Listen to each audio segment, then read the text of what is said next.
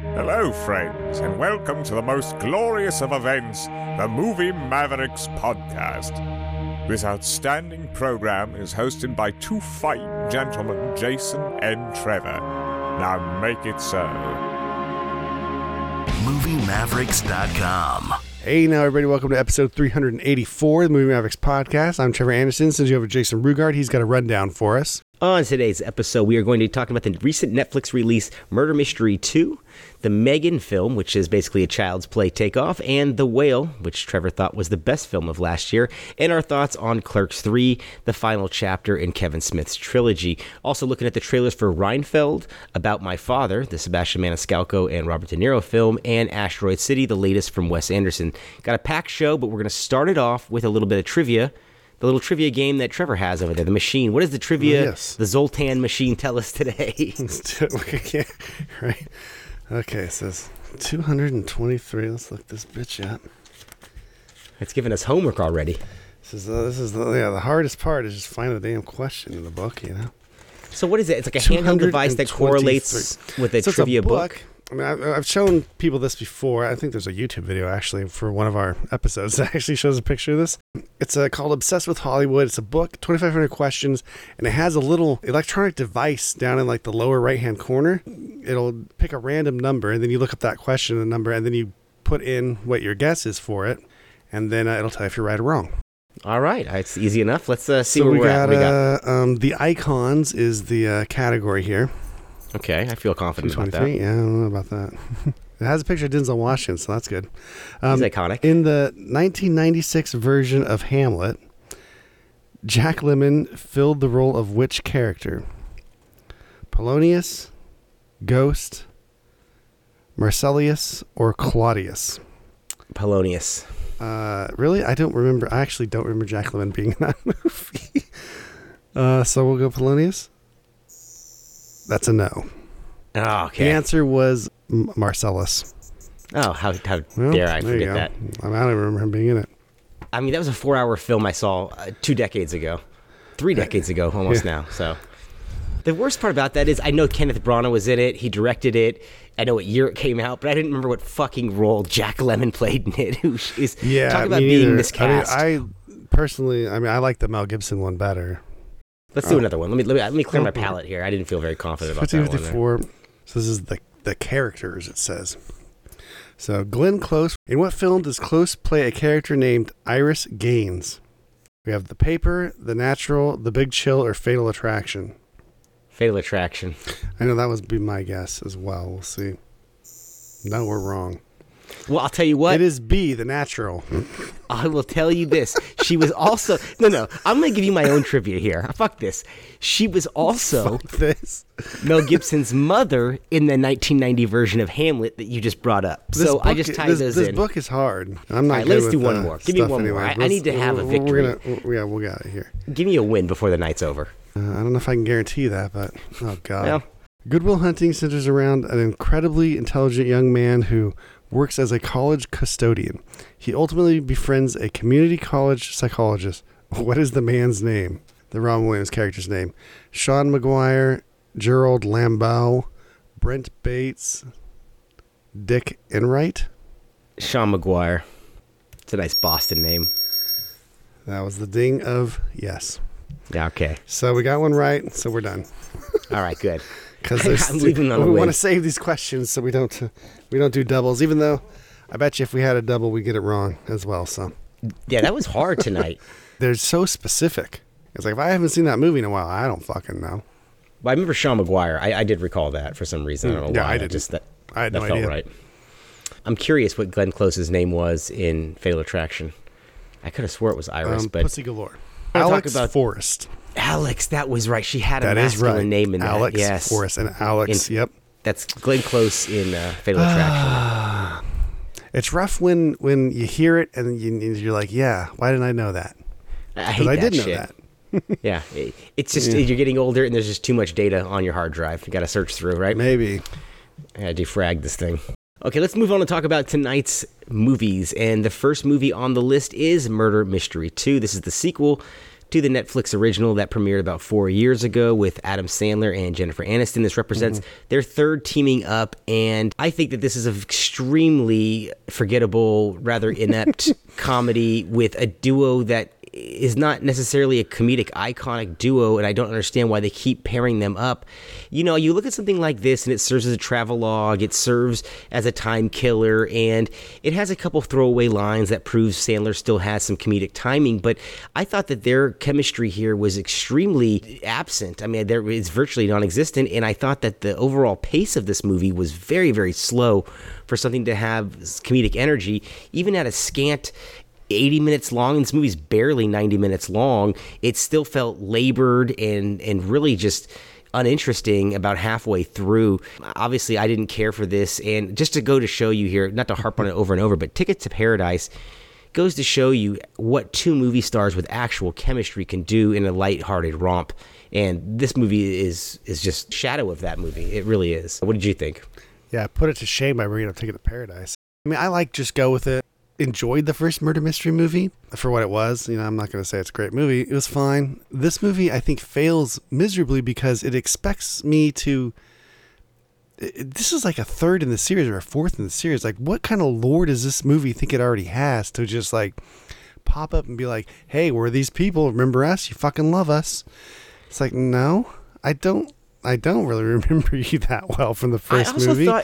And they just go with it. Like, they're just like, we're big movie stars. It just feels like you have to like this because you obviously, you know, everyone liked the first one, and here we are and doing this shit. And you're like, yeah, where's the difficulty in this? As you say, like, there's almost no story to this whatsoever. The beginning of it reminded me a little bit of Ghostbusters 2 in that it starts off very downtrodden. They're coming off a high. Now everything's in shambles, and we meet them, and they're at a low point in their marriage. What high? They fabricate the high. That high really didn't come from the first movie, right? There's no reason that they would have built up or been where they are now at this movie from the first movie. There really isn't much of a reason for them to have done this. I don't understand. Like, they aren't particularly good at solving crimes. It's mediocre at best, and it just goes to sit, you know, once again, it's going to now sit on a shelf of titles of mediocre Netflix titles. So it's made to just, here's something to stream. Let's make it, you know. Well, what do you got for us? Well, we got some names here. We got Adam Sandler and Jennifer Aniston. Just make something. Doesn't matter. And beautiful locations, and it kind of keeps up with that trope of Sandler going to another continent and showing the cultures over there. He's done it with Africa, he's done it with the Bahamas, he's done it with, you know, all over the world. This is another exotic location. I would have preferred to have seen, if you want to use these two actors, that's fine, but I would have preferred not doing a sequel. I think the most important thing Hollywood can do right now, whatever level of Hollywood you're at, stop doing sequels. Stop it. Not everything's a franchise. Just please, for the love of God, stop it. Yeah, Sandler hasn't done many sequels in his career, and it's odd that he would have chosen to do a sequel to basically a direct-to-DVD movie, which essentially this is back in the day. This is just a really half-assed production all the way around. What this movie could have used to kind of spice it up would have been some lively supporting players. As written, none of these people are interesting. As cast, none of these people are funny. So you really have just the attention on Sandler and Aniston, maybe and it's too much for them. 4 moments that I thought were chuckle-worthy. Like I said, Sandler is still good with a throwaway line. Aniston is still a likable presence, but they have no... It's so manufactured. Right, there's nothing winning. There's no chemistry here. But that again... I think I'm just saying the same thing because it feels like the story is manufactured. Like, there's no reason for them to be where they are now. This feels like a third movie. Like, they're so established in this already. And as you say, this was a kind of an issue with Ghostbusters 2, is that Ghostbusters 2 is really kind of like, have been like Ghostbusters 3, right? Like, there's no, like, what happens in between this time? Why is it so, why am I just thrown back into this and suddenly, like, I'm like supposed to know everything. Like, I've just been in this world for my whole life. Yeah, I get what you're saying. We're supposed to be intimately familiar with these people from the jump. This is only the sequel one. So yeah, so now you're done with the world building. I understand the gimmick here. Now get into the meat. Like show me something right from the start. Give me something good. Like, give them another murder mystery immediately. Throw them back into this. Like, force them into it. And then by the end of this movie, boom, they're in it. Like, and now they're ready. Now you can go into the third movie where they're downtrodden because they've been doing this for so long, right? It feels like they skipped the movie. If this was to be made by, let's say, David Spade or Schneider or one of the lesser of the trope, even Kevin James, I don't think I would be holding it against it as much. But when I see Sandler on there, and I remember the heights of the great Sandler comedies of the summers of past, and then you get something like this, it's just such a fucking letdown because even Hubie Halloween I thought was more amusing than this, because at least that was an oddball character, whereas this is just your standard, let's just schlub through a movie and the audience will take it because it's what we're giving them. Yeah, I mean, the IMDb rating on this right now is 5.7, and I'm blown away that Netflix will spend this amount of money. Netflix is going to wind up going bankrupt here at some point. What's the budget on this, do you know? And they are, tens of millions of dollars, I'm sure. Yeah, absolutely. And they're going to wind up with a slate of fucking shit that's unsellable. Who's going to want these movies that they have? Like, they have a couple of really, really excellent stuff, and then they have a slew of complete crap. Out of all the movies that they've ever released on there, there's one that I would buy on DVD, Blu-ray, and that's Spencer. Yep, Spencer Confidential. Yep. I mean, I agree with you. That's where I'm at too. And there's a couple movies that are okay, like they're interesting or whatever that they made them, but for the most part, these are just I don't want to revisit any of this Netflix slate. None of it. I've rewatched The Irishman, but once again, that's another one. I didn't like that one, but that's a personal preference for me because I'll say that a lot of people liked it, but that movie's too long. I don't think that has the staying power of a lot of past Scorsese films. It's not this. It doesn't have the same energy as a lot of past Scorsese films either. So it's an older man's work, but at least it has some rewatchability to me, at least. Okay, let's move on and talk about another film that is on the streamers now. That's M3GAN with a 3, M3GAN. M3GAN? The surprise hit of last fall that is now on Peacock streaming. I'm just catching up with this. And I gotta say, I was sequels and spin-offs, maybe like a show and stuff with this. I was pleasantly surprised by this one. I was not expecting much, and I'll tell you what, you know what it shames is that 2019 version of Child's Play that they came out with that I saw in theaters a couple years back. That piece of shit was so unimaginative that I thought from the jump on this, okay, they're doing something a little different here. Now, I think they're doing the same thing, but all right. I liked the tone of this movie. I liked the playfulness of this movie, and I liked that this wasn't a straight up horror film. This is more like The Good Son with Macaulay Culkin in a lot of ways. And really, what she's doing is she's a protector. She's not necessarily this malevolent force. She's almost like a Terminator, where she's protecting this child from these things because there's not a whole lot of violence in this film. It's on the back half. I'll say that. This is a slow burn for me as well. Did you feel like this movie took a while to get going? But I'll tell you what, it's not a long movie either, so that's not a long movie. But I was fairly blown away the level of care that was given to the story when I thought this was going to be a throwaway exploitation picture, a la the last Child's Play reboot they did. So I was impressed on what I got from what I was going in saying. I know that's not much, but I did like that the aunt character was not particularly likable, that she wasn't this perfect mother who was thrown into the situation, and I thought that it was credible how things were going. And honestly, this kind of AI shit freaks me out anyway, so I thought this was right at home for me. And setting it now as opposed to when Chucky came out in the 80s, it was funny and kind of iconic in that, like, we're so far off from that, whereas this could be next week. It reminded me of the doll from The Sixth Day. Do you remember when it has to be. They can't do, I mean, it has to be uncanny valley stuff here to be scary, right? It can't be perfect.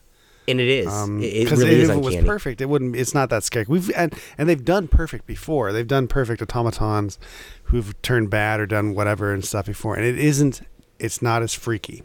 No, even Ex Machina, was not as eerie as some of this is. I mean, that was a totally different, more intellectual film. But I even felt like some of the vibes of that were in here. They did undress her though to make her more, like the body. Like they made it so that she looked more robotic, as that movie went on. So she got more freakier, but it wasn't in the face. What did you think about M3GAN? Are you a fan of this? Would you recommend it? I do recommend it. Yeah, I didn't like it.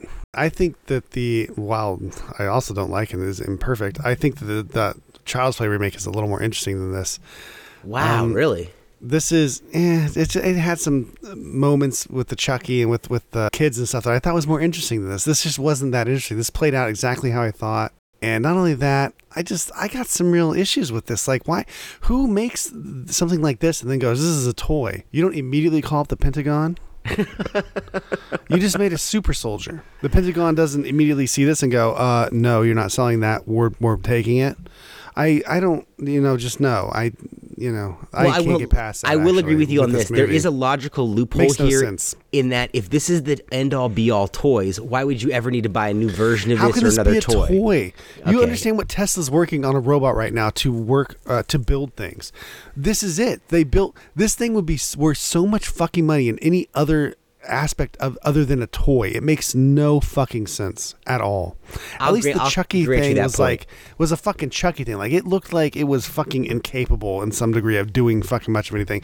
And I'll admit that even that, you're pushing it on this type of stuff doesn't make a lot of sense. At the same time, do I really want another fucking rogue AI military fucking robot movie? Probably not. But I do wish that they had done something to address that, at least, I agree with you at some point. I like your analogy of the Terminator stuff. That actually puts us in a better light than when I had seen it. But overall, I just feel like this is not that interesting. There are more interesting older movies with killer dolls or even robotic killer things than this. Well, I will say this for the original Child's Play, the 1988 version, is that what that movie had going for it that kind of gave it that horror edge was that it was the soul of a serial killer transplanted into the doll. It wasn't this artificial intelligence. So that's not what the first one. That's what the first one lacked. Yeah, I agree with you on that. Yes. Yeah, the original one. That made a lot of sense to me. Yes, of course, right? And it's completely far-fetched. That actually makes no sense. That makes less sense than M3GAN or than the remake.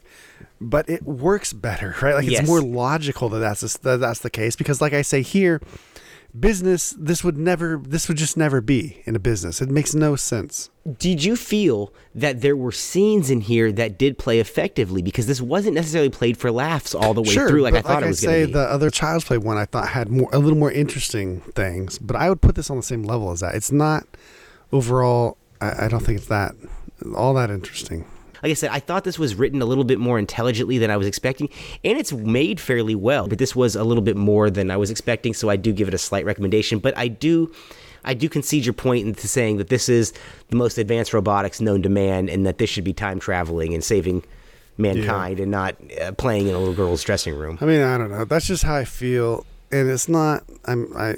There have been like Deadly Friend, right? There's lots of old movies with robotics things that I guess really you could say have the same issues with, but it feels, I don't know, it felt different back then. If everything's going to be so slick and so on it today, then when I watch a movie from today like this that passes up that kind of obvious stuff, it rubs me completely the wrong way, or at least doesn't even address it, right? It makes no sense. Made a lot of money, though. I'm surprised that this hit as well as it did, so that's why I was curious to see why this was a sensation. PG-13, I think it's an easy watch, or an easy sell, I should say.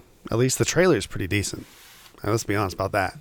And it became viral with the TikTok stuff and the doll dancing and singing. This movie has an odd musical element, too. I wanted to bring that up. I don't understand why it's thought for a couple musical interludes. That was very out of left field. Fucking Taylor Swift. I think it adds to the creepiness to some degree because it did. Yeah. When she kills the guy, when she's dancing down the hallway and then she grabs the blade, the paper cutter blade. You're like, oh shit, Yeah, that was one of the best scenes of the movie. So to some degree, and she was dancing around like TikTok like stuff in that scene. So yeah, it just kind of adds to that. Like it's a little creepy. It's a little of the she's doing something opposite of what you would normally think would be cute. As like a cute kid. That's what you were saying with Macaulay Culkin stuff. Yeah, it had a good son vibe. Yeah. Yeah, she's evil. There's a shot where she's in the woods and they have the fog behind her and it's a low angle shot. I thought this reminds me exactly of The Good Son. There's a shot almost identical to that. And then make her run like an animal. All right, let's move on and talk about The Whale. This was Brendan Fraser's film for his Best Actor Oscar win. Not even a nomination and win. Yeah, well, both, yeah. You raved about this. Go ahead and give your capsule review here. Look, I just love this movie. I think that when Darren Aronofsky makes something good, I think he does a really good job of it. And there's a couple movies that I really love of his, and I think that when he makes something bad, he makes something really bad. And there's a lot of movies that I fucking hate his. And this is a fantastic movie. I think when I watch this movie, there's so much going on. There's so much to think about. Just of human nature and humanity. Everything that everyone says, about that. Everywhere, everything, all at once. Yes. About the nihilism and about the, what's the opposite? What are the other people? Existentialism. Existentialists. Thank you. Everything that they say about that movie, which I think is fucking nonsense for that movie. Like that's all surface level bullshit. Is super deep in this movie. Like constantly throughout everything, every interaction, every character. There's so many themes. Like thematically, this is just an insane movie. So for someone like me, who loves to just fucking read into everything, and there's lots to read in here, I think this is a great movie. This is also a movie that I've heard so many people talk about. Like, I'm not going to watch this movie. I don't want to be sad. I don't want to be sad. This is not a sad movie. This is an existential movie. It's a good movie. You're going to feel good by the end of it. At least I did anyways. It's hopeful. It's everything that movies nowadays, when they make movies, they're not hopeful. There's nothing but hope in this movie for all the characters and everything that happens. So, yeah, I think it's a great movie. I think it was the best movie of last year. Definitely the best movie I saw. Yeah, I have to agree with you. If this isn't the best picture of the year, it definitely is in the top 5, if not the top 3 for me. I was the same way. I didn't really want to watch this movie. I like Brendan Fraser. I didn't want to see him suffering. He has sad eyes anyways. But my God, this is a revelation. This movie is not only his finest work he's ever done, but it stayed with me. I mean, I still think about the character in the movie, and no pun intended, but this movie has no fat on it. This is a lean script. Every line, every interaction, every scene counts. How good's the production value, too? How good is the cinematography, the staging, the blocking, what I'm saying. The props that are used? That fucking apartment is lived in. Like, that's a real apartment. I don't even give a fuck. Like, that has to be real. The couch, like, when he's trying to get off the couch, you feel the weight of that. The texture of everything in that fucking apartment. The handle in the shower to keep him upright in case he falls. And even of his bedroom that he doesn't use, when he opens that door and you look in there, and everything, it's totally different inside that room. Like, everything's pristine and it's all beautiful. It's completely different than the rest of the apartment. You know what else this movie has? Is a really interesting, tragic love story. And he's a gay man. And the story is about a gay man. And there's religious overtones too. And that's not promoted at all. It's not worn on its sleeve that it's a woke movie. It's just humanity. It's a part of his character. Well, it's not woke. I don't want to get too far into it because there are revelations in it, but it's part of a character. Yeah, you don't want to ruin it. It makes him human. He has flaws, but they're not manufactured Hollywood flaws. But all These the are the characters kind of flaws. have flaws. Absolutely. Some of their flaws are he's a fat guy. But why is he fat? Because he hates himself, but he wants people to hate him. But why does he want people to hate him? Because he's fucking ugly and fat. Did you pick up on... What happened to his lover? Did his lover have an eating disorder, or did he have AIDS or cancer before what had happened to him? The caregiver said something about he wouldn't eat for weeks. So he had a mental breakdown. Yeah. Is that why he went the opposite way? Because he ate himself because the other man wasn't?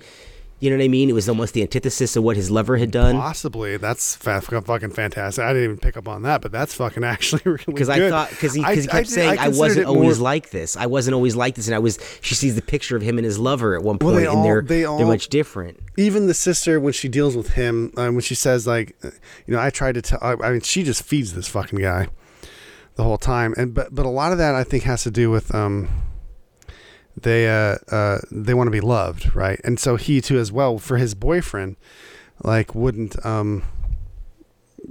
tell him, well, they were all enablers, right? Because that's how they felt like they would be wanted, right? And so he let his boyfriend die in a sense because he couldn't help him, but he wanted to be with him, so he enabled him because he wanted to be wanted and loved. And that's in the movie throughout. All the characters are like that, actually. They all have this facade that they put up, this face, which I've read some reviews. If you read some of the reviews on this movie, there's some really dumb fucking people out there who just don't understand, like, oh my God. Like, I've read some stuff where it's just like, oh, everyone's so one-dimensional on this, and they're all fake, and they say this and that. It's like, no, that's part of the character. That's the defense mechanism. You didn't dig any deeper. You didn't pay attention to the breakthroughs that the characters had and to how it tore down those walls that they were putting up. Do you know what I like about this, too? The whole fucking point. This is not a soft edge film. This is when he This goes finally balls turns deep. on that camera and his class can see him, it's not like it would be in the movies 20 years ago where everyone's nice to him. Oh, it's They're horrible. smirking. They're talking to each other. They're texting Some each of other. them are, yeah. They're in disgust, some of them. But the whole that's not point is even- he's bearing himself to them at that moment. You know what I mean? But nobody cares. What's the ultimate meaning of that? He throws the computer and breaks out of that, and it has no fucking real actual value even to him at that point. That's so fucking real. Like if you were to do that in real life and to bury yourself and as you explained it, it's like it should be like miraculous, right? If it was like a Hollywood movie. And as you say, like it's not. Like everyone's snickering and talking about it, and some people aren't. Some people relate or are like wow or whatever. But they don't give him a standing ovation like they would have in the 90s. No, You know what I mean? and Like it a slow ultimately clap doesn't type fucking scene. matter either. Like when it doesn't really matter like what happens, which is not something you find in a movie. Like that would be some sort of like triumphant like part of the film, and it's not. I want to talk briefly here with you about the lady who plays the nurse. And I don't want to talk too much about her character because there are some secrets that are divulged, and I think it's beautifully handled. Hong She gives Chow, I the think is her name. best Hong Chow. supporting performance of the year. She gives yes. the best. She Thank was you. nominated. She should have won. She's Thank just you. as strong as him. It can't It's just a be me, two-hander. right? No, it's a two-hander I actually in this really situation. liked all of the. I think every actor in this really gave it their all and was really fantastic. But she stood out to me and you're outside right, of she him was really because good. she Yeah. has the emotional anger that he won't allow himself to have a lot of the time. She is the one that is mad. I mean, when she has to save him from choking, that's like an action scene to me. I mean, that came out of nowhere. The whole thing blew me away. I was not willing to watch this. I did not want to watch this. It's a one-act fucking when she movie. lays her head on his fat fucking arm. Yeah. And there's that moment, and you're like, oh my God. And he's so nasty anyways. Like, how the fuck? It's like, oh my God. Well, why would you want to be Anywhere near him? near Whatever. him. But she just wants to. And you learn why later on because there's a closeness because of her brother was her boyfriend and all that. So there's that closeness that she wants to keep with her brother through him.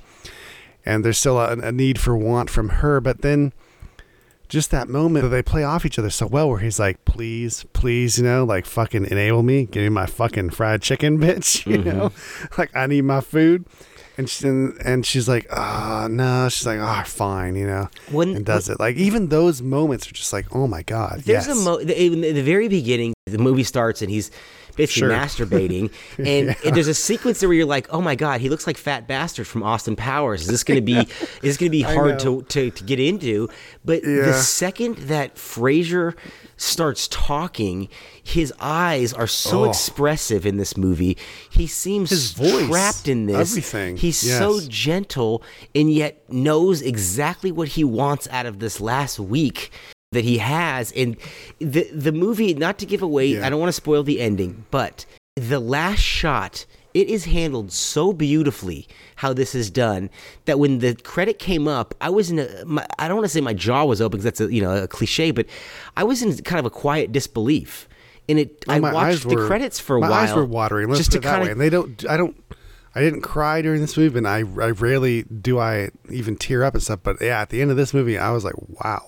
I immediately wanted to rewatch it, not right away, but I wanted the need to revisit this conversation is making me want to watch it. Right now, no, I know there's so much in this movie. It's unbelievable for just how everything plays out. Yeah, really, truly incredible, and it makes me kind of sad that I didn't get to see this play because this would have been, I feel like, a really great play. The stage play you're talking about, it's based on. Yes. Yeah.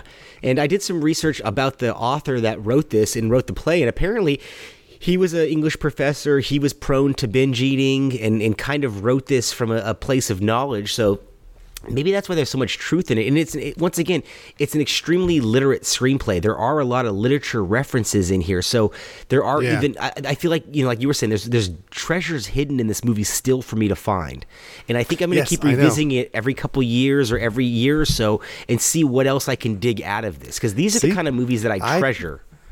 I told you there's a you didn't believe me that there is a good Aronofsky fucking movie. It's hard to believe. I find his work very off-putting. I have to be honest with you. I agree with you too. There's only a couple movies that I really think are all that interesting of his, but this movie is just mind-blowing in a way that you would never expect, like a movie like The Whale, for this content to be rewatchable, right? Yeah, I didn't think it was going to be this. I didn't think it was going to be this material, and I didn't think it was going to be handled this way. I thought this was going to be a pity party type situation for this obese man, and honestly, I didn't want to watch it. Kind of is, but it's not. It's really, you feel really good. Like after this, and this is not. I should stress, it's not a happy movie, but it's a hopeful movie, and you feel really good at the end of this movie. Happy? I mean, I did anyways. I felt everything. Yeah, you feel like it's very existential. The nihilism definitely gets wiped away by the end of this movie. Yeah, I agree with the last shot, especially, and when he looks up and the whole thing. Like I loved how that was handled in the energy of that and sequences, with all that stuff. Oh, when the pizza boy, all that stuff. I loved that interaction when he finally saw him. I mean, there's just little moments in this, and there's also moments that I thought initially like that doesn't add up, and then as I played them out in my head, the daughter's treatment of the boy and things like that. It does, because it's not real. Yeah. So a lot of the characters act like I say, they have this defense mechanism. They say these things, they do these things. But that's not necessarily who they are. That's what they want you to think of them. Oh, this movie's full of subtext. And all the characters do that. Yes, all the characters do that. So this is a movie that you have to read into. Like, you're forced to. I don't even know how you would watch it and not. Like I said, I've read the reviews where people clearly didn't fucking pay attention. It's like, oh, like you didn't fucking get it at all, or you didn't want to do the work. And I understand a lot of people don't want. You just want to put something on like murder mystery and let it play in front of you. But if you feel like watching something that is going to be worth your time, it's not. I think it's like an hour and 40 minutes long. It's not 2.5 hours. And it's 2 hours. Is it 2 hours? Okay, well, it flew by to me. To be honest, with you. with the probably 10 minutes of credits, so an hour 50, maybe an hour. Well, maybe you're right. Maybe I don't know how long credits are. It's like a 2-hour movie. Flew by, and well-deserved like you Oscar say, there's for no Frasier. fat on it. No, there really is no fat on this movie. It keeps moving and moving. Every single piece of it is interesting, even if the guy's dropping a key and can't fucking pick it up because he's so fat. It's fucking shot and filmed interestingly. Like you're never bored in this movie. The key thing, and you should be. That sequence, talk about shot and filmed suspensefully. That is the rope being pulled and pulled and pulled before it snaps and back. When he couldn't get that, I mean, my claustrophobia was up through the roof watching this movie in a lot of ways. Yeah, they shot that hallway pretty well too. They shot it in 4:3 standard. The chair, and he's got to try to go through. Let's talk about. They don't shoot the film in widescreen to give it more of a claustrophobic feeling. I've seen a couple movies shot in 4:3, and I fucking love this. I would, if I ever made a movie and would come up with some way that would be work in 4:3, I would shoot it in that. This is a beautiful framing, especially for this movie. It's, as you say, it's claustrophobic, but it's not only is it claustrophobic, but it's intimate. Mm-hmm. It's just straight up intimate. Yeah, I thought as beautiful artistic choice by the director to shoot this with the sides cropped off, and you feel as boxed in as he does and as confined in this space as he does. And I just thought, like, this is a beautiful visual way to kind of tell you in a lot of ways what he's feeling. And it works because you see the ceilings in the bathrooms, and I don't know, the whole thing. The hallway looks longer to me. It just looks like it's more laborious to get down things, and just, I don't know. I really, really enjoyed this movie. Definitely one of the best pictures of the year. I can't believe this wasn't nominated for Best Picture. I really take issue with that. Yeah, that's insane, I think. I think it's insane that everyone bought into the Everything Everywhere All at Once and no one bought into The Whale, it feels like. That's just, to me, is like... And I've heard so many people say, the only reason I like The Whale is for Brendan Fraser.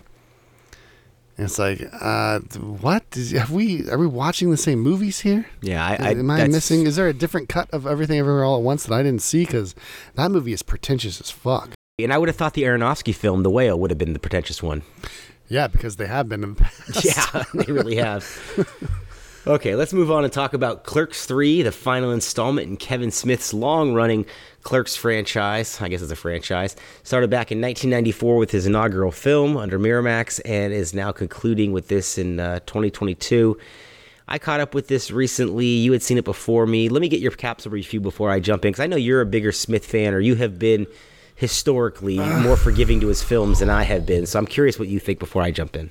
Well, I'll preface this by saying Clerks and Clerks 2, I consider one movie. I watched them all at once. I don't watch one or the other. I watch both because they're fucking fantastic, and they are definitely in my top 10 movies of all time. Clerks 3 is fucking horrible. I hate this movie. It's not a bad movie on its own, but it's a bad Clerks movie.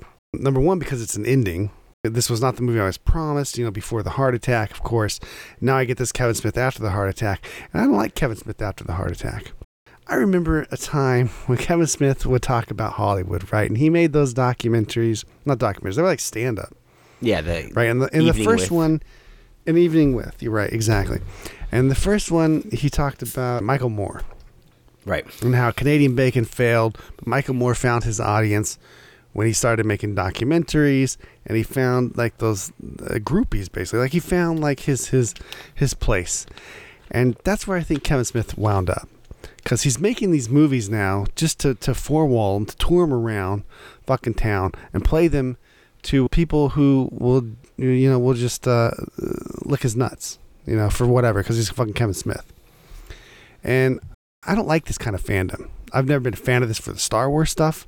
I've been a fan of it for the Star Trek stuff. Like, if something's shit, it's shit, okay? I don't care if it's part of, like, you don't need to be a part of something that bad that you just love everything of it. But that's who Kevin Smith plays to now. He does whatever he does. He does terrible shit, really, to be honest with you. I haven't seen good Kevin Smith since fucking Zack and Miri. It's been over 10 years. So this movie was a huge letdown for me. Really? I just can't believe that they ended it. Like, I was sold as Clerks as every decade Kevin Smith would get to put in his say of like how things are going for him, and we get to revisit these characters. And when he was first talking about Clerks 3, about the unproduced one, I'm guessing, the script that apparently Jeff Anderson didn't want to make, and I really only think Jeff Anderson wanted to make this one because it was going to be the last one. Jeff Anderson's character Randall there was going to get a fucking girlfriend, which makes a lot of sense. That time, because again, Clerks is all about hope, right? It's all about, hey, we're not fucking doing so well, but in the future, we're going to be doing well. And Clerks 3 is all about, it's over. And it never happened on top of it. I don't even get it. Well, first of all, the first act of this movie is all Kevin Smith's fucking heart attack, and I don't care about it. Stop talking about it. I'm serious. I don't give a shit that you're a vegetarian. I don't care that you've now stopped smoking pot. Or I don't care that you were a pothead before. I don't care about any of this shit. I don't care about it. I wish he would stop. I don't know who he is anymore. He's fucking nuts. But I don't care about the heart. I don't care about the doctor that was so amazing. All the doctors are amazing. You go to the hospital, they fucking help you. Of course they're amazing. I don't care about it. You don't need to put it in a fucking movie and make that a big part of the fucking movie. It's uninteresting. Honestly, it's not just a part of Clerks. It's just not Clerks. This movie is not Clerks. I don't know how else to put it other than that. And he did this better with Zack and Miri. It felt way more meaningful in Zack and Miri. And this movie, when they make the movie in this, just feels like, whatever. Kind of shooting something. I don't really fucking, it's supposed to be Clerks, but I don't even fucking really feel it. I like what you said about... Maybe you have a different thing of this, but I don't know. I hated this. I did like your idea that they should drop in here every decade or so, and he could use it as his 7-Up series, in a sense, where every couple of years, I could see him do that. I was going to fucking say that, because I had thought of that, too. Like, that would be... Thank you for the 7-Up fucking reference, too, because that was literally in my brain when I was thinking about that type of... We're talking about Michael Apted's 7-Up series, the documentary series. And there's, what is, like 14 and it goes every 21, 28, and goes so on and so forth. I think it's up to like 49. I think it's up to 49 now. Yeah, I don't remember. Because Apted died. Yeah, I think you're at 49. Yeah, something crazy like that. But again, I guess, what was that Boyhood movie thing or something? Was that Ethan Hawke thing where they did? Yeah, that was 7 years. I think they filmed it, or 10 years they filmed it. Boyhood. Was that like that? Yeah, because that was actually filmed over time. So something interesting like that, where you could see like the evolution of Kevin Smith doing things. And this was, this was all fat Kevin Smith. This is all real Kevin Smith. I don't know that if Kevin Smith died and they replaced him with the fucking AI or something. I don't know what happened post heart attack or whatever, but it's just, he was already separating from his original self before with a couple of movies that weren't that great and weren't even that very Kevin Smith. They still had his style to them. Now he's just putting out shit. That last Jay and Silent Bob movie was complete shit. And I feel like Clerks 3 is a lot of the member berries. Like, remember this?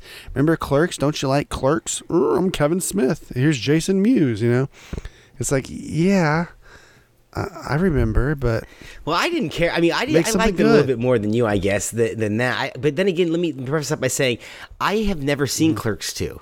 So I honestly, I can't believe I have never seen Clerks 2. But fuck you. Do yourself a goddamn favor and watch Clerks 2. It is fucking fantastic. It is hilarious. Absolutely, it puts Clerks 3 to shame. Actually, puts Clerks, the first one, to shame too. It is fucking great. Well, the first Clerks is one of my favorite movies of all time. I mean, that was such a big movie rental for us. Clerks 3, what line of dialogue do you repeat from this? Nothing. But you know what I did Clerks about was amazing. This movie, though? I just liked seeing these guys again. That's what I really liked, and I liked being back in their world. But you know what I didn't like is that they got straddled. You will never see them again. They got first of all, it's set up so after that first act when the nurse says something to the other guy about your diet. If you don't watch this, you're going to end up like this. And the next thing you know, you just see this coming. And then I thought, no, they're not going to do that. And sure as shit, I mean, talk about a kid killing his. They already had the Rosario Dawson character killed, who I can only imagine died from doing ass to mouth. Which is that's Clerks 2. You should see Clerks 2. I know, I have seen that clip. I've seen that but over the years. But at the same time, there's no ass to mouth moment in this fucking movie, by the way. Like, there's none of that shit. Like, this is not a fucking. I don't think this is very funny. Well, not only is it not funny, their actors are not strong enough to be asked to do what they're asked to do here, including that graveyard scene where he's forced to go to Rosario Dawson's grave and have this mea culpa of just. He could not get that scene going. Look, I like these guys. I like Brian Holland. I like Jeff Anderson. I like them a lot, especially in these roles. They're not good actors. I mean, you're right. They're not. Well, they're not strong actors. Fine, we'll just say that. But don't make them do especially that scene. Especially Brian Holland. I know. I agree with you. I'm saying the same thing. Yeah. I mean, but I still like them in the role. Like, I would have enjoyed it if this was more of a continuation of what Clerks was, which was a hopeful future. We're fuck ups, but yeah. Like, we'll get this eventually. Like, we're still working on ourselves. We'll get this eventually. Well, instead of like, we're fuck ups, but I've lost my entire fucking life. Like, my girlfriend's fucking dead.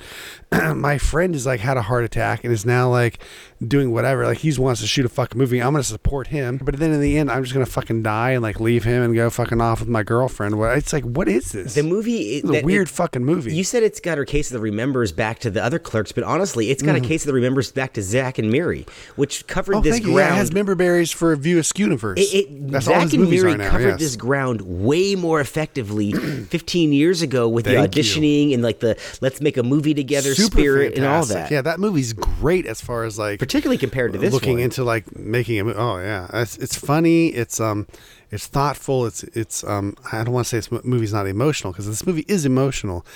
I suppose it is thoughtful, but it's just not. It's not Clerks. It's just not. It's a disappointment, but I will say for me, it was a step up over Jay and Silent Bob reboot that came out a few years back, which was about as audience pandering as it comes and was basically hard to watch. It was hard to get through for me, whereas this wasn't hard to get through. I just was watching it stupefied that they're not really going to kill off these characters, are they? And sure as shit, they fucking for some reason felt like he needed to destroy all the toys in his room. That's what like a kid playing in a sandbox saying, I can do what I want. It's my sandbox. You're like, well, I guess you can, but we're here along for the ride. And I've invested now a couple decades into his work. And for me, the last time Kevin Smith made a really entertaining movie was Cop Out, a movie that he blatantly hates. So I don't know really what to do. I've always liked the guy to an extent. I think as a human being, I like the guy, but then again, I hear some of the shit he says. I think he's fake. I think he's a fake person, really, at this point. Yeah, I'm not sure what his artistic statement is. We went through the He-Man stuff. Look at the movies he's made just based off his podcast stuff. And look at his podcast. I mean, talk about a guy who, as I say, like talk down almost about the Michael Moore stuff. Like how that dude couldn't make a fucking movie to save his life that anyone liked. And so found like a niche, a close following, of like people who would just worship him and shit. How is that different than what Kevin Smith? Kevin Smith took the long road to that. Who basically, Zach and Miri basically ruined him because it didn't do Judd Apatow fucking numbers. And so he decided, well, I'll just do whatever I want, you know? Well, and some of those experiments were clever. Red State was okay. Tusk was okay in terms of like offbeat. Look, they're clever. all written well, but they aren't very good movies. I will say that this is at least more watchable than something like Yoga Hosers, which was the bottom of the barrel for me. Let's move on and talk about some trailers. We got 3 trailers we want to talk about tonight. And the first I want to start off with is About My Father, the Sebastian Maniscalco comedy co-starring Robert De Niro that's going to be released on Memorial Day weekend. Interestingly enough, they're going to release it. Are you a fan? I'm a huge fan of Maniscalco. But yeah, me too. I like him as a character. I like him as a character. I like him as a comedian. They're releasing this opposite of Burt Kreischer's The Machine movie, which is kind of interesting. Those are both going to come out on the same weekends, which I think might cannibalize each other a little bit in terms of grossings. Yeah, it'd be pretty bad, actually. I think that they should that's not great. Separate those a little bit. But this trailer is interesting to me for a couple of reasons. One is he's playing himself quite literally. I mean, his name's Maniscalco in this. Sure. De Niro's playing his father, who's a big part of his bit. We've seen a lot of comedians play themselves in movies recently. Joe Coy did it to not very good effect in Easter Sunday. It happens a lot for comedians, yeah. This trailer, while not a great trailer, looks endearing to me. I want to see this movie for some reason. I don't know if it's the chemistry between the two, or there's nothing really funny about this trailer, but this looks like the kind of comedy I used to watch, and so I kind of want to see it. I'm sure it's going to be terrible or unforgettable, but I want to see it. Yeah, I mean, I watched this on streaming. I think this looks pretty basic. This is like a almost like a Fockers movie. Everybody Loves Raymond type thing, right? Almost. Everybody loves Raymond. Yeah, it doesn't look wildly original on any level whatsoever. It doesn't look very, very funny either because of that. The jokes are very I've seen this a million times, which is unfortunate. I think that happens with comedians in these comedies sometimes. It's really unfortunate that they wind up just making a movie that's like just generic. Like a homogenized version of their stand-up. Yeah, and we've seen things like, I want to say, parental guidance, Yeah. there was a slew of these. Well, there was one that came out around parental guidance as well with Seth Rogen and the Guilt Trip. Thank you, Guilt Trip. Yeah. Yep. And so there's a bunch of these, and like I said, Robert De Niro obviously brings back the Meet the Fockers vibes, or Meet the Parents, Big time. or Meet the Fockers. I guess that was one too. So yeah, it just seems like this is a movie that I've just seen before, and that's unfortunate for a comedian to do that. Like, you don't want. Like, I think The Machine's gonna fucking crush this. I think so because too. The Machine looks new. It's like a movie. And well, as new as it is, yeah, it looks like a movie. I mean, I think it has. I think they chose the wrong way to tell that story, but that's fine. That's what they chose. But it is at least is a story that is unique, right, to some degree. Yeah, this looks very cut and dry and like everything you else see. But I do like the performers. I do wonder, though, why De Niro constantly gets cast in comedies. When did he ever have a comedic pedigree? He's not particularly funny. He's never been funny. Not once. He plays a very straight. He always plays a straight character in all of them. Yeah, and he's not funny, though. Which I don't know if that's telling or not. I like him in the Meet the Parents movie. In that trilogy, I think he works in those. But again, he's playing a CIA agent. He's playing a straight character. It relies more on the writing than at that point. Now, the writing for this movie is not here. I don't see it. I think Sebastian Maniscalco. What is his name? Maniscalco. Is a super likable guy, and even when you watch this trailer, he's like very likable. Yeah, that comes off the screen immediately. You know what I think he would be good? Yeah. I mean, this is going to be his first foray into films, and hopefully they'll give him a couple shots. He had a small bit part in The Irishman. But do you know what I think he would be really good as? And I know it's probably in the wrong decade for this type of movie, but as a fucking comedic sidekick in a cop action film. Like the second guy, not the guy, but he's like the partner, who's cracking wise. I'll throw this out there.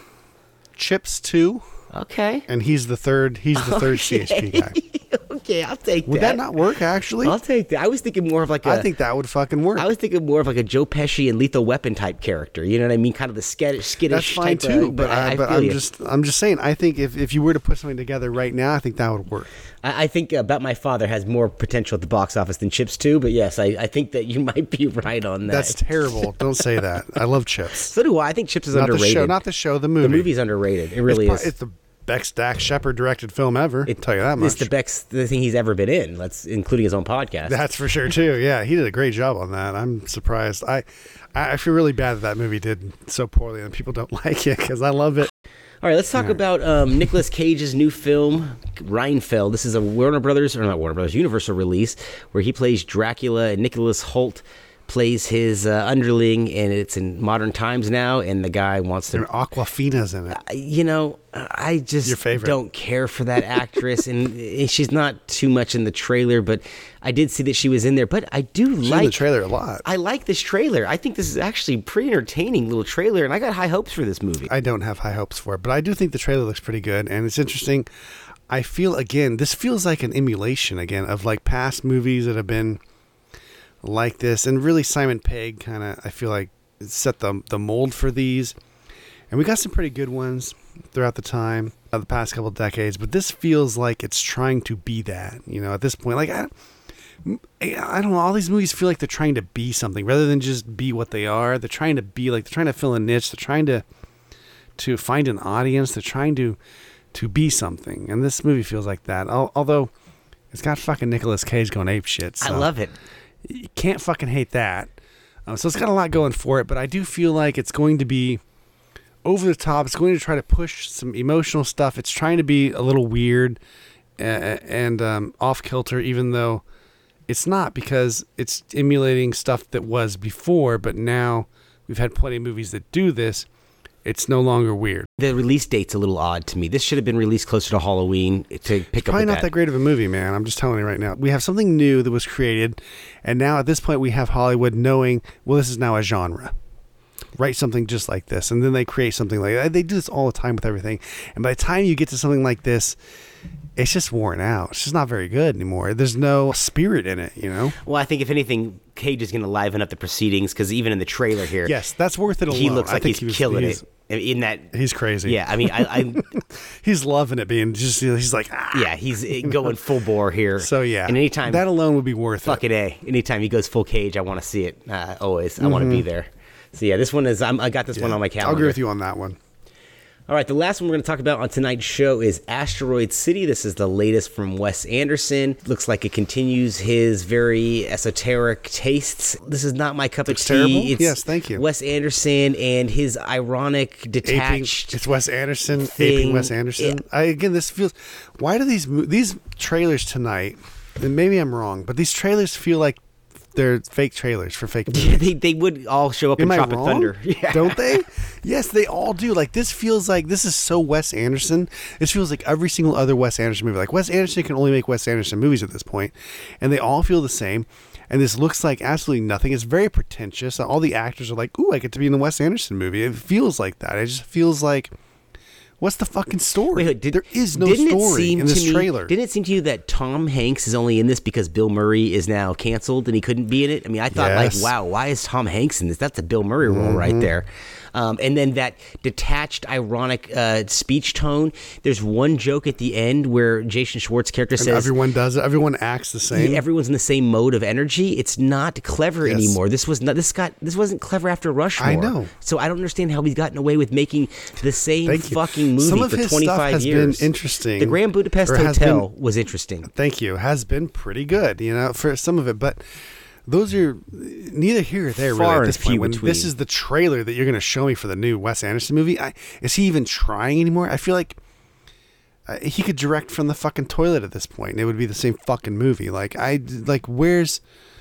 What are you doing that's new? What are you doing that's different? You got something new to say? Not only that, anything? How did people get off their asses to go to the theater to see this shit?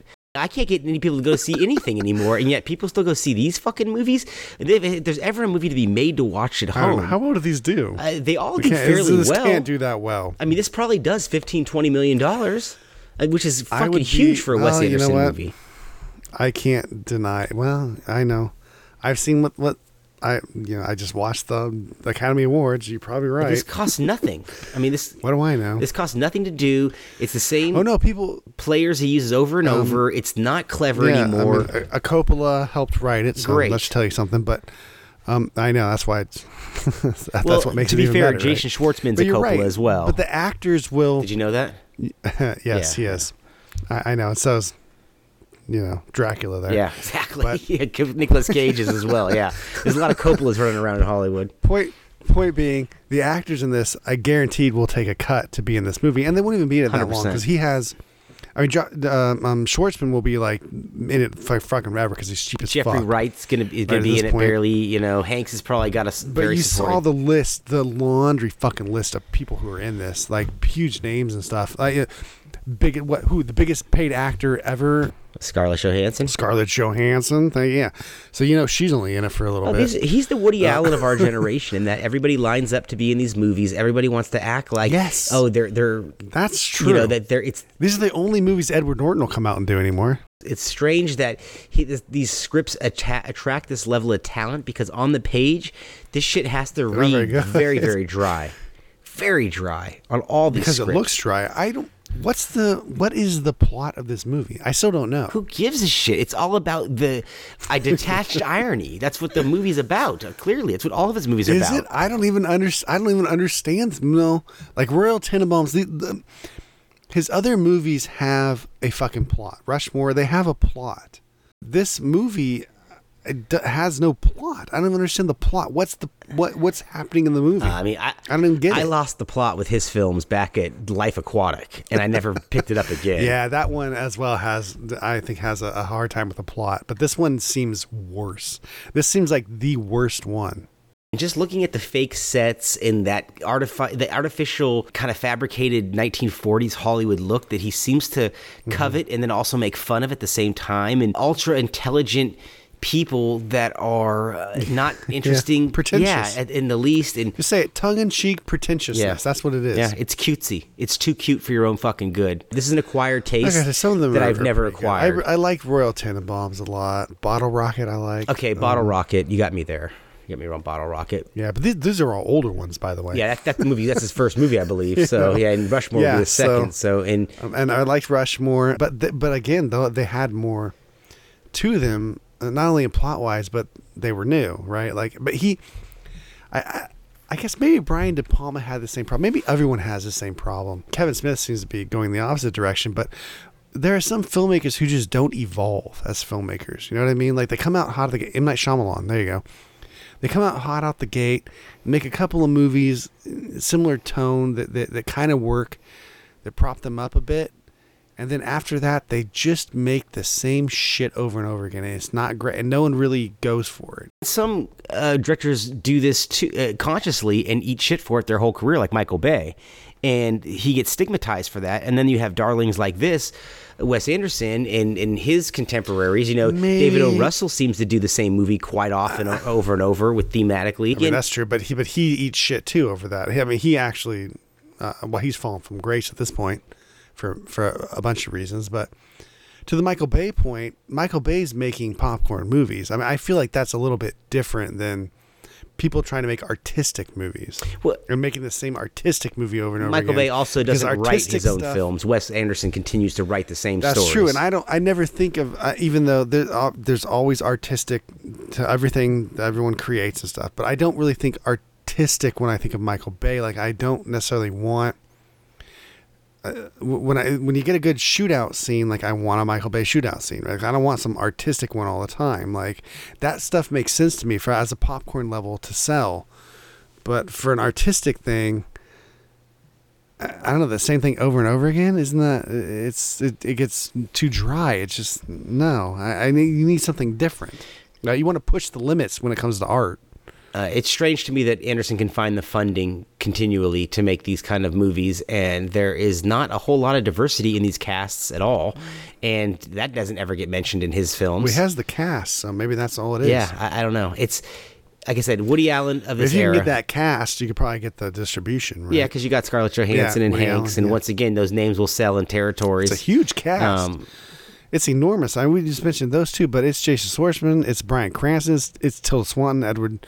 Yeah, there's Norton, 25 Adrian names Brody, on the trailer. I mean, it's Steve Carell is in this. Hong Chow, the girl that do you know what that means? You like so much for there. Margot Robbie's in this. Every William Dafoe. fucking role will have a famous face. Jeff Goldblum. That just Matt Dillon. makes it more distracting. That's all that does. That just makes it more distracting. That's what I'm saying. They're all in it for about 2 seconds. Yeah, I mean, but there was a lot of people in the Cannonball Run too. That movie sucked. It is what it is. So you're comparing him now to Roger Corman. Well, I just compared Wes Anderson to Michael Bay, so I think I've already pissed everybody else off. So I think we've already lost our audience on that. So it is what it is. Oh, yeah, but I think it's safe to say that I'm not looking forward to this one. Are you marking your calendar for Asteroid City? I think this looks terrible, and I probably will not. I'll probably never see this. Well, I want to recap tonight's show. We talked about Murder Mystery 2, which Trevor and I both said do not see that. On M3GAN, we had a split. I recommended it. Trevor did not recommend it, but just kind of borderline. I think you were on the fence with that, right? You kind of watch it if you want. Yeah, he said, yeah, borderline. Borderline on that. On The Whale, you say it's the best picture of the year. I'm not far behind you. I do think it's an exceptional movie that should be seen by all. It is one of the best pictures of last year. And on Clerks 3, you were highly let down after having seen the first two, which rank among your favorite movies of all time. And I was just as let down, even though I'm not as big of a fan, but I did think that this was a pretty downbeat ending to a filmmaker's career. Not a lot of fun either. Yeah, not at all. So maybe that's it. Definitely don't recommend Clerks 3 on that. So we want to thank you guys for joining us on another episode of the Movie Mavericks podcast. Speaking for Trevor Anderson, I am Jason Rugard, and we are the Movie Mavericks. Oh my, another magnificent episode has come to an end. If you're craving more, set your destination to moviemavericks.com, Warp 9. Engage!